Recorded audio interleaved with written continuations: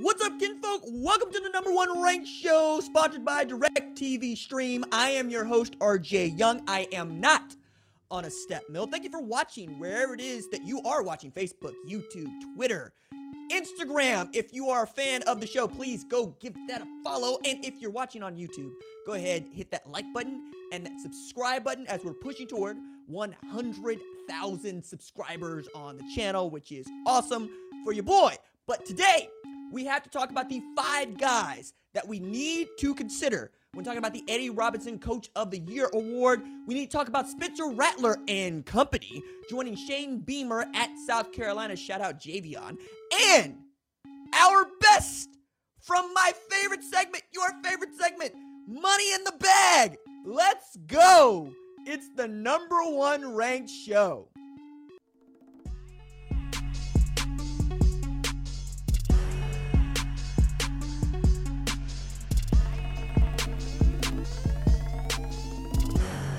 All right, so let's start with the Eddie Robinson Coach of the Year Award. And briefly, my man Eddie Robinson, born February 2nd, 1919. That's the year of Red Summer. Coach Grambling for the better part of a half century. 9 Black College National Championships, 17 SWAC titles, and quite literally, right, the progenitor, the godfather of Black college football. And I think it's awesome that this award is named for him. Shout out to Hugh Jackson, who became the new head coach at Grambling just last week, and maybe one day might be in the running to win this said and sated award. Now, let's start with the dudes that I got listed. This is my top 5, which should be your top 5, because this has been a banner year for college football coaches. And at number 5, got to go with my man, Michigan State's own Mel Tucker. All right, so here it is, right? The text here is he lost as many this year as he won all of last year. And it gets better than that for me. At Colorado, Mel Tucker was 5-7. And then he goes 2-5, 2020 Michigan State. And then all of a sudden flipped it totally on its head with a 10-2 season. And his only losses are to the 2 best teams, according to me, in the Big Ten, Ohio State and, of course, Michigan, who won the Big Ten championship game. We'll talk about them a little bit more. But it's not just that Mel Tucker was able to flip Michigan State into a 10-win program. It's that my man got the bag for his efforts. 10 years, $95 million. My tip of the cap to you, sir. But also took on a Wake Forest tailback named Kenneth Walker III and turned him into what should have been a Heisman finalist. We were talking about Kenneth Walker III for, it felt like 12 of these 15 weeks of college football because he was just that good. He was averaging over 147 yards on the ground. He was pushing toward not just being the best Michigan State tailback in 5 years, going back to Jeremy Langdon, but since Javon Ringer, back when I was in college, and Javon Ringer was laying the smacketh down like my man The Rock. Can you smell what Kenneth Walker III is cooking? Look at this, man. I'm about to cut a promo on the rest of these coaches because of what Mel Tucker was able to do. And in doing that with what we thought was the second best quarterback in Michigan State last year in Peyton Thorne. Then he showed up and actually was outplaying Rocky Lombardi, who, by the way, transferred to NIU and won a MAC championship with Thomas Hammock, right? That's not too shabby. You also got to take into account here just how loaded their schedule seemed to be, because if you take a look at who they had to play in the Big Ten, we can make an argument that the Big Ten was the toughest conference to play football in all year this year. Also, shout out to Mel Tucker, who I did this math just yesterday. Been a head coach for 3 seasons. He won 10 games this year. He won a total of 12 before this season. And he is the dude for which made all these bets on the transfer portal that actually paid off, right? Was able to turn Jalen Naylor into a dude that you know. Went and got Scotty Hazelton from Kansas State, who was at North Dakota State to coach his defense. It wasn't that great on the back end, but it's good enough to win 10 games, even if they lost 2 during the regular season. Hello. And I think it's going to be a lot of fun to watch them play in this postseason. Okay, number 4. We got to go with your mans at what some folks call that team up north and what we going to call Michigan, Jim Harbaugh. Holy smokes, man. All right, so last year, we all but thought Jim Harbaugh was A, going to get fired, or B, just going to take a job in the NFL because it just wasn't working out in Michigan, baby. It just wasn't working out. But you can see it. The headline here is Novocaine. Give him time and it will work. And I can say that now because it has worked. Because by the graces of all things, my man went out there and got a Big Ten championship game en route to throttling Ohio State at the Big House in what was frigid temperatures and quite literally built for a Jim Harbaugh type of performance where we're going to run the ball, we're going to play defense. But when I say give him time and it'll work, take a look at San Diego. A lot of y'all don't know nothing about San Diego because why would you? It's an FCS team in the Pioneer League, which doesn't do scholarships, but all they would do is win the conference. Yes, the conference every single year, and then they get to the FCS playoffs and get bounced in the second round or whatever because, well, you need scholarship football players to win in a scholarship sport. And I shout out to the Pioneer League, shout out to Drake, the like, for doing what you do, but it's real difficult to try to win football games without Jimmys to beat their Joes, and yet that's what my man did. And then he goes to Stanford and totally gives them back their pride. He made us talk about the tree, okay? He made us talk about Andrew Luck and them at Stanford, okay? I would think that it's a little bit more difficult to recruit to a place like Stanford than Notre Dame, if for no other reason than we know Notre Dame for like the better part of a century and a quarter. We know Newt Rockne. We know the Gipper. We know Ronald Reagan playing him in movies. We know Rudy, as much as we probably shouldn't know Rudy, but we know Rudy. We also know Arnaz Battle, Carlisle Holiday. You see what I'm saying here? Some dudes out there. But we didn't know much of anything about Stanford. I mean, it was like John Elway in parts. And yet still we get Jim Harbaugh showed up there, did the doggone thing, and now is becoming the first coach in history to be NFL head coach in the Super Bowl and a college football head coach in the college football playoff. I don't care that the playoffs only been around for 8 years. We could have gone a very long time without that ever happening. And here Jim Harbaugh is doing it. And my man showed up at the Heisman finalists or Heisman ceremony where Aiden Hutchinson was a Heisman finalist. By the way, Jim Harbaugh was so good as a quarterback in Michigan, he finished third in the Heisman voting. People forget that, right? Because all we doing is talking about my man in his khakis. But also gave shine to Hassan Haskins, which I keep doing this, but I'm going to harken back to it again. At the Big Ten, media days, right? I got to sit down with Jim Harbaugh and ask him about his favorite song, among other things. But I also got to ask him, what he thought about Hassan Haskins, who he brought with him, who didn't have as much to say as a Josh Ross or Aiden Hutchinson when we were interviewing them. But he told me that Hassan Haskins is one of his favorite football players, like ever. And that stuck with me because when it came to push to shove, it wasn't Blake Corum out there. It wasn't Donovan Edwards out there. It was Hassan Haskins who they handed the rock when everybody knew they were going to run the football and went and got them 5, 7 when they needed 3 and 4. It's like that up there at Ann Arbor right now, and they're having a very good time, and they should, right? They're about to play in the college football playoff in a game that I think suits Georgia just because there's no Bryce Young over there at Michigan, and that's also to make the point even further that Jim Harbaugh was able to do this without what we think of as an outstanding Heisman finalist caliber quarterback, even if J.J. McCarthy probably should get more run. And shout out to my man Dax Hill, right here in T-Town, like Charlie Wilson. My man showing up in the college football playoff. Booker T, you on. I like it. Booker T, you on. All right. So at number 3, after Jim Harbaugh, after Mel Tucker, we got Nick Saban, okay? Now, the flavor here is not once did he have to stop the count. All right. Pardon me if I laugh at my own joke because it's got layers, and that's where we're going to leave it. But I look at Nick Saban the way that I might look at a Charlie Wilson, quite honestly, because Charlie Wilson gave us the G-Funk, and G-Funk comes out of Snoop Dogg and Dr. Dre, and you understand what Nate Dogg was talking about, and Master P at No Limit Studios in Louisiana, okay? What I'm saying is he keeps putting out hitters even when we're not expecting him to put out hitters. Because of all seasons for us to be like, I don't know about Nick Saban this year, dog. They look shaky. They don't look dominant. I said it. You heard me say it.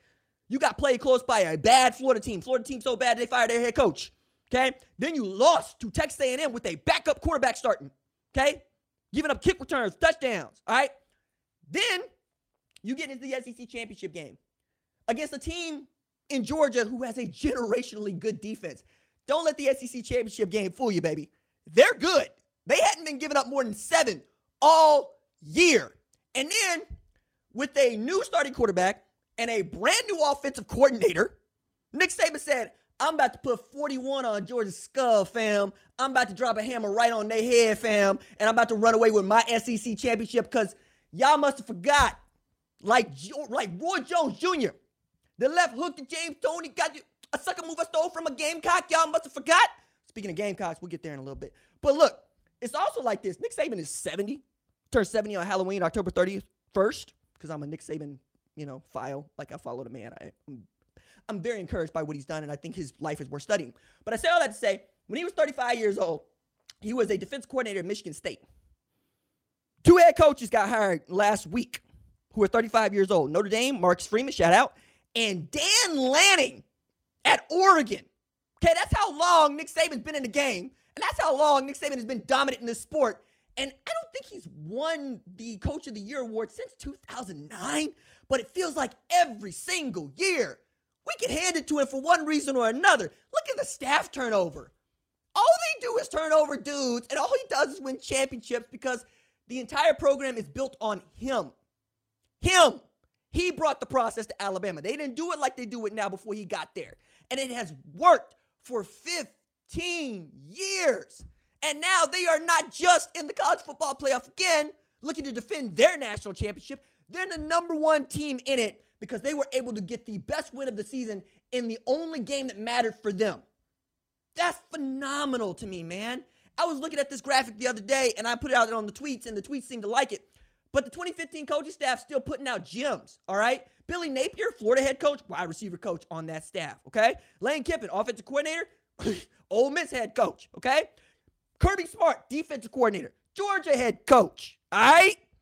Mario Cristobal, offensive line coach, Miami head coach, what's the Oregon head coach? Dan Lanning was a GA on that staff. And right quick on the Dan Lanning bit, just to show you what it's like for Nick Saban to pick people and how good he is at identifying coaching talent and raising leaders by being a great leader. My man Dan Lanning was a high school football coach in Kansas City. New staff at Pittsburgh had been hired. Todd Graham's coming from Tulsa there, bringing Keith Patterson and other dudes with him, but he had been to a coach's clinic with that staff. Heard they got hired. Drove 13 hours up to Pittsburgh just hoping to get a meeting. Keith Patterson offered him a GA position, which was $800 a month. He took it, okay? That was 2011. He became Arizona State run game coordinator and then left that job to be a GA again at Alabama.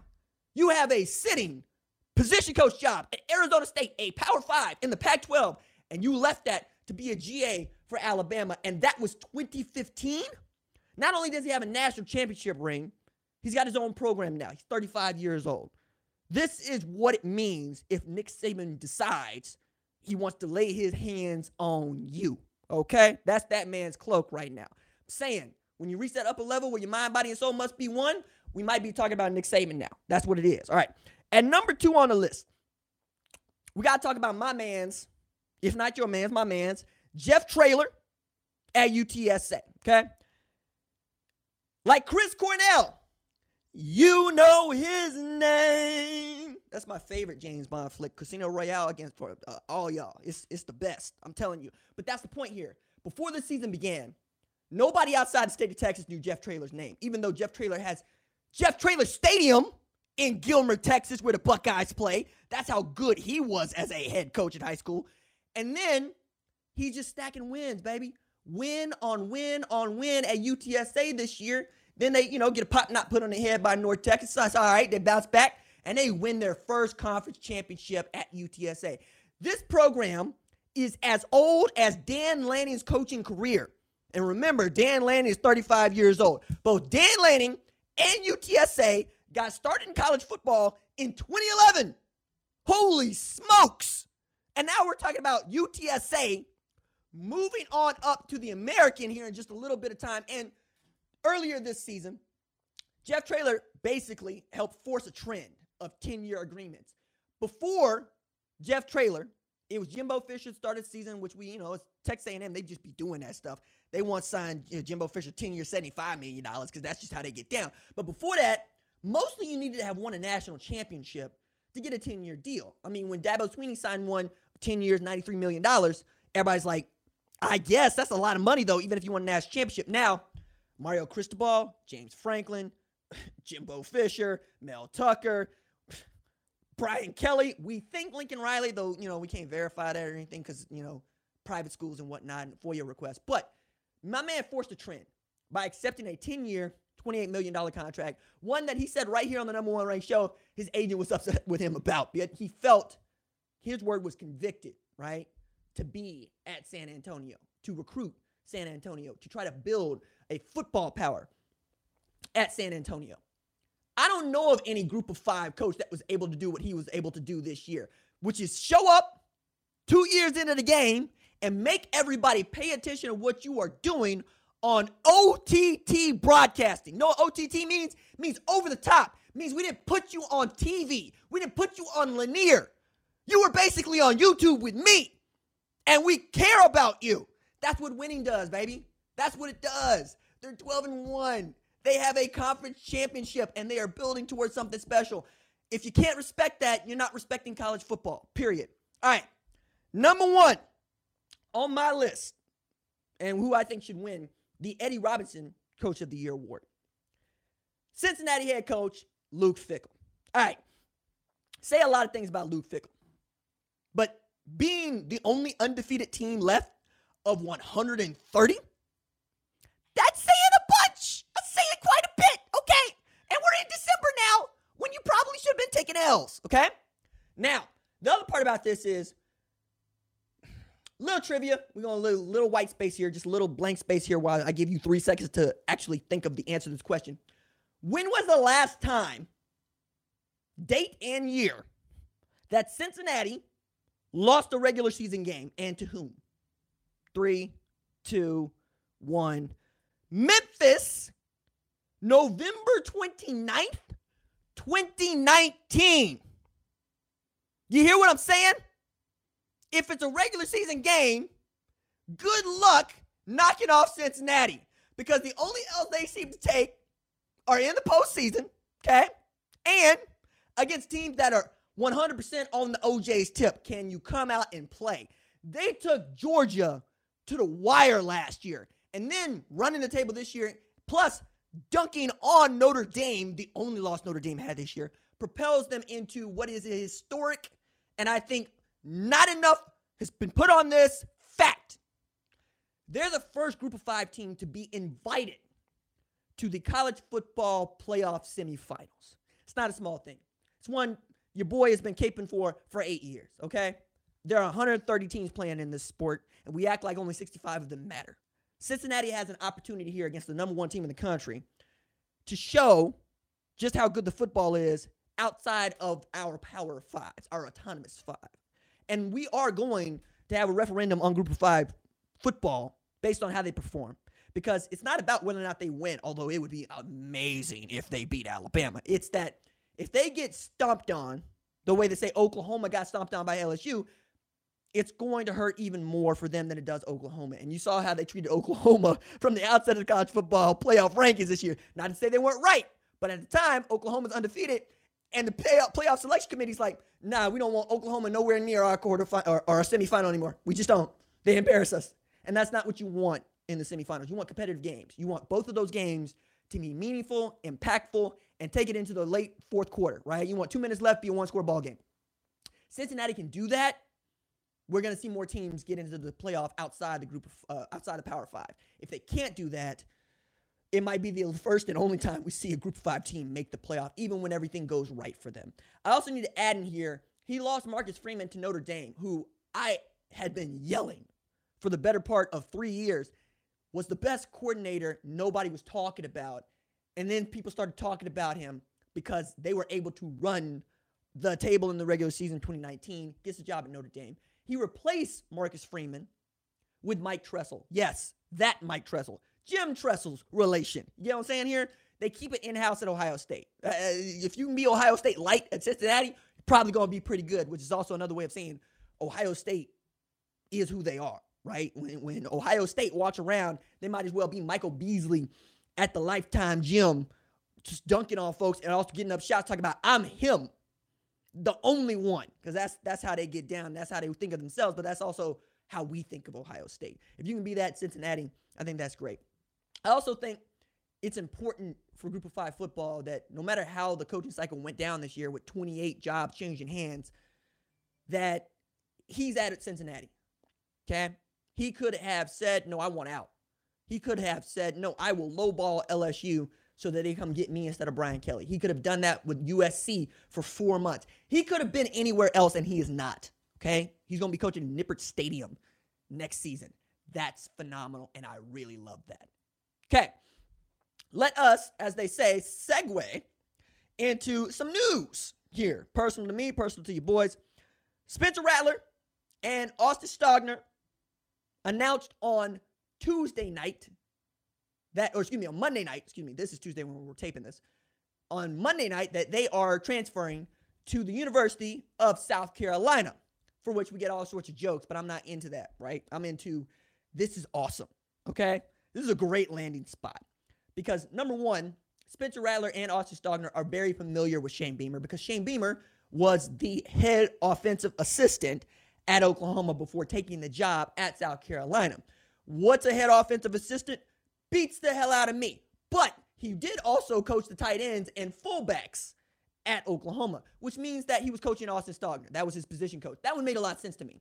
The one that I think threw me, even if it didn't throw everybody else, was Spencer Rattler to USC because there was even some scuttle of Spencer Rattler to USC. See what I'm saying there? Okay. Now, there was also UCLA in the mix there for a little while. And then Dylan Gabriel kind of announced that he wanted to go there too. So I was going to be interested to see how that was going to go.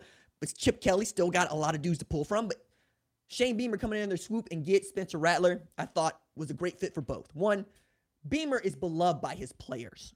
Okay? Every last one of those dudes that I spoke to want to lay down in traffic for Shane Beamer. Okay? There was a very loud yell to bring him home to South Carolina after having been an assistant there before when that job came open when they fired Will Muschamp.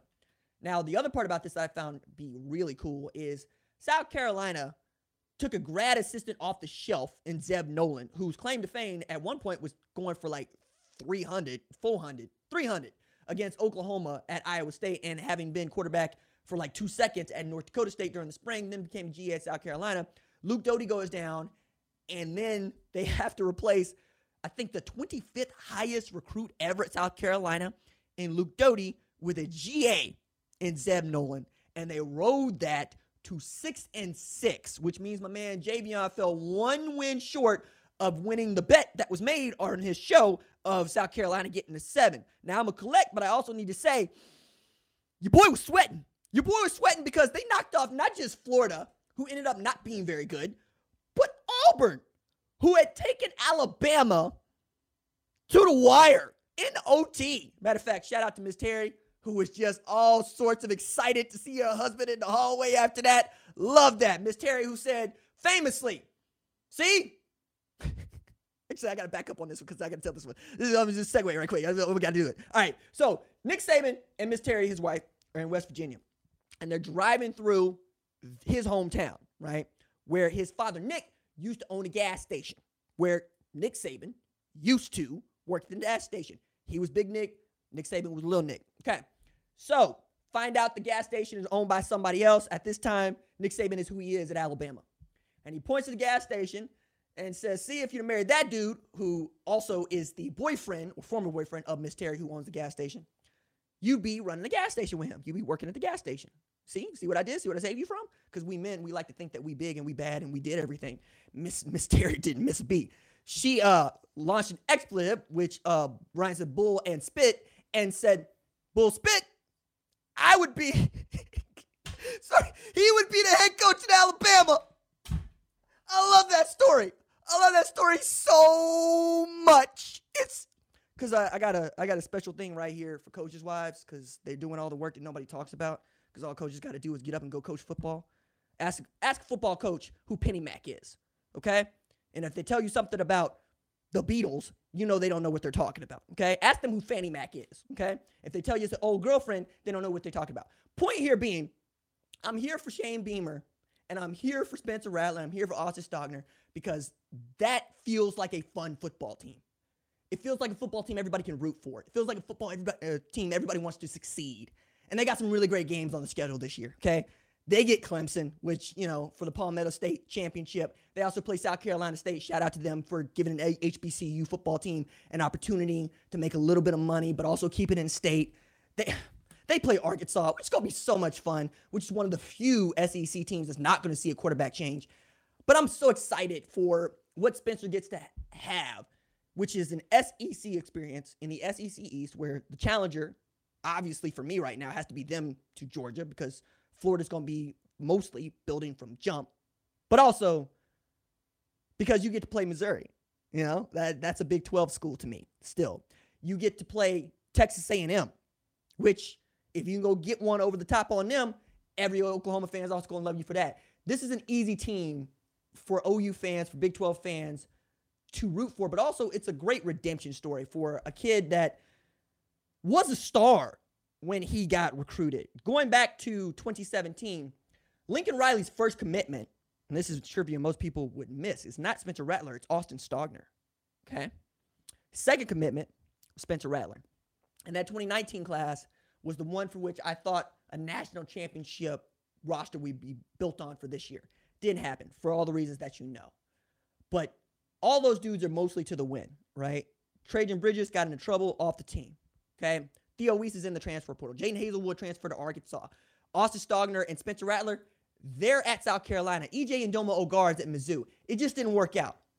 But he took hits on the head for what this program ended up being in 2021. He's the only quarterback that Lincoln Riley has ever benched, like really benched. And he held that.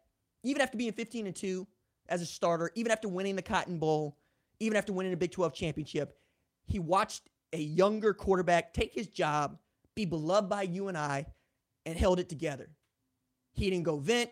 He didn't yell and scream. He asked for a couple days, like you or I might need a couple of days. We've been fired, because that's essentially how it feels. And then he came back to work.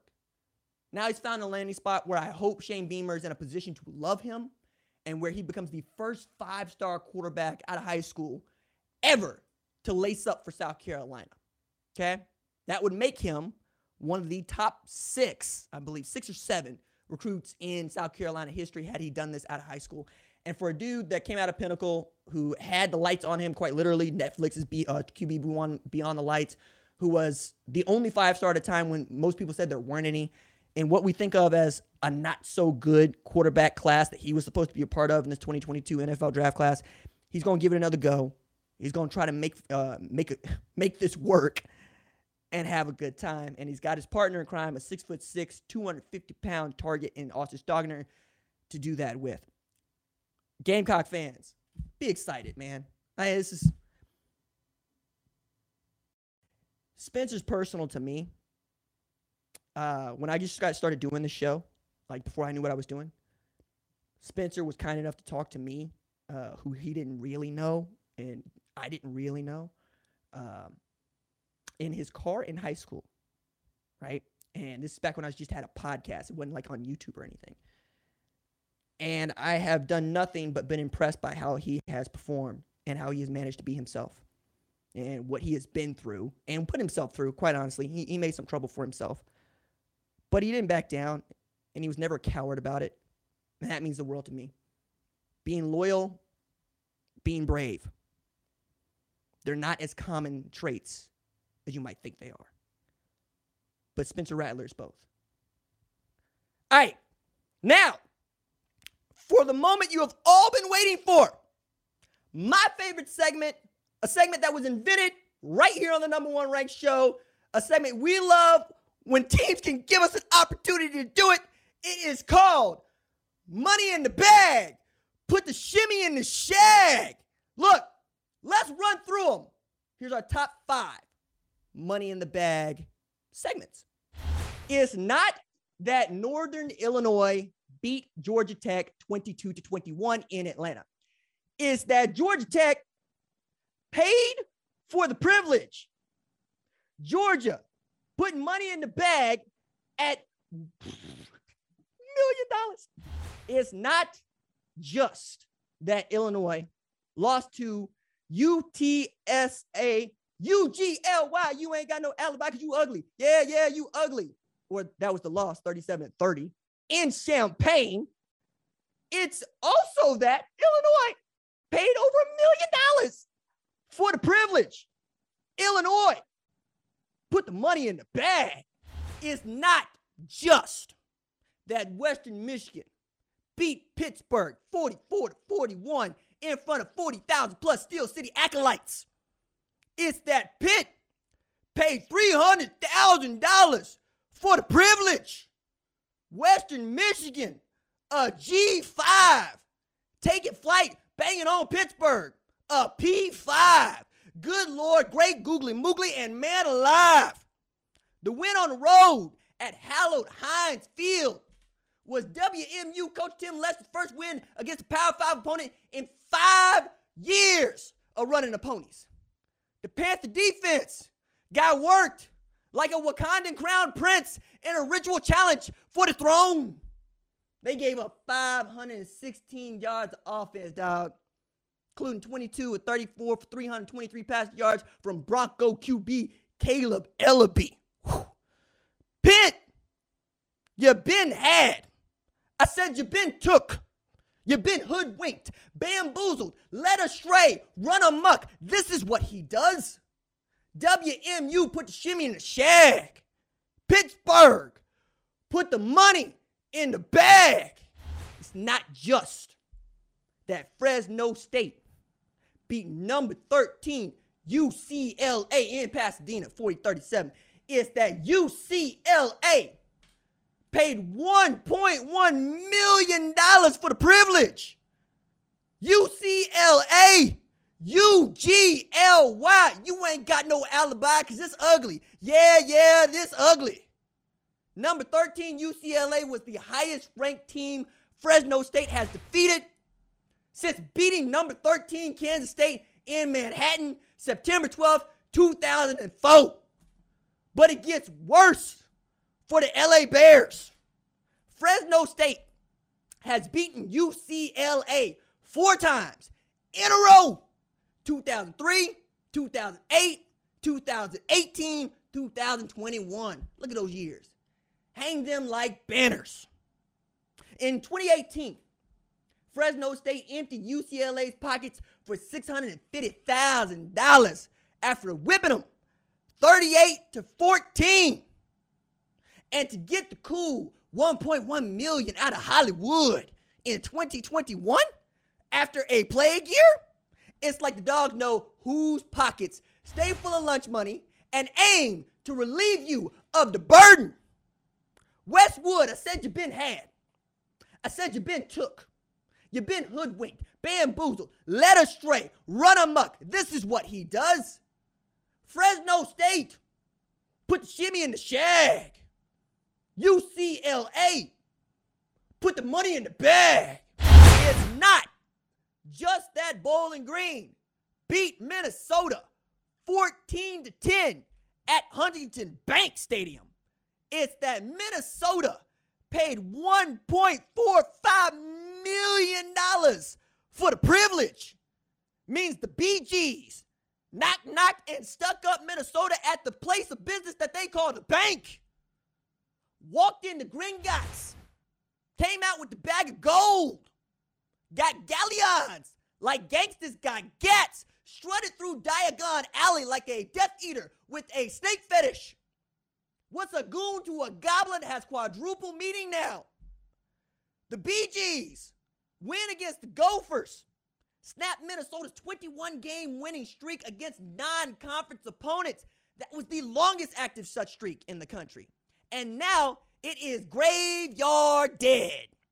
And as I prefer to say, though, the BGs made sure the Gopher streak is not staying alive.